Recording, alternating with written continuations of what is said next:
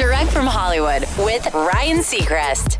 The New York Times critics cover a wide range of the arts, and musically they report on everything from classical to jazz to indie rock. They've announced their albums of the year, which certainly reflect a broad range, but one major pop star managed to crack their top 5. Taylor Swift. Her acclaimed surprise album, Folklore, landed at number 4, one spot ahead of one of her idols, Bob Dylan. And the Times praised Taylor for her bravery, writing, Taylor Swift put away childish things like pure pop clarity and scoring easy points. On Folklore, she is swapped in acoustic instruments and minimalistic patterns within patterns.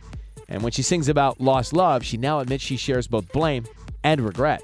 For the record, Sufjan Stevens was number 1 on the Times list for his album, Ascension. That's Direct from Hollywood.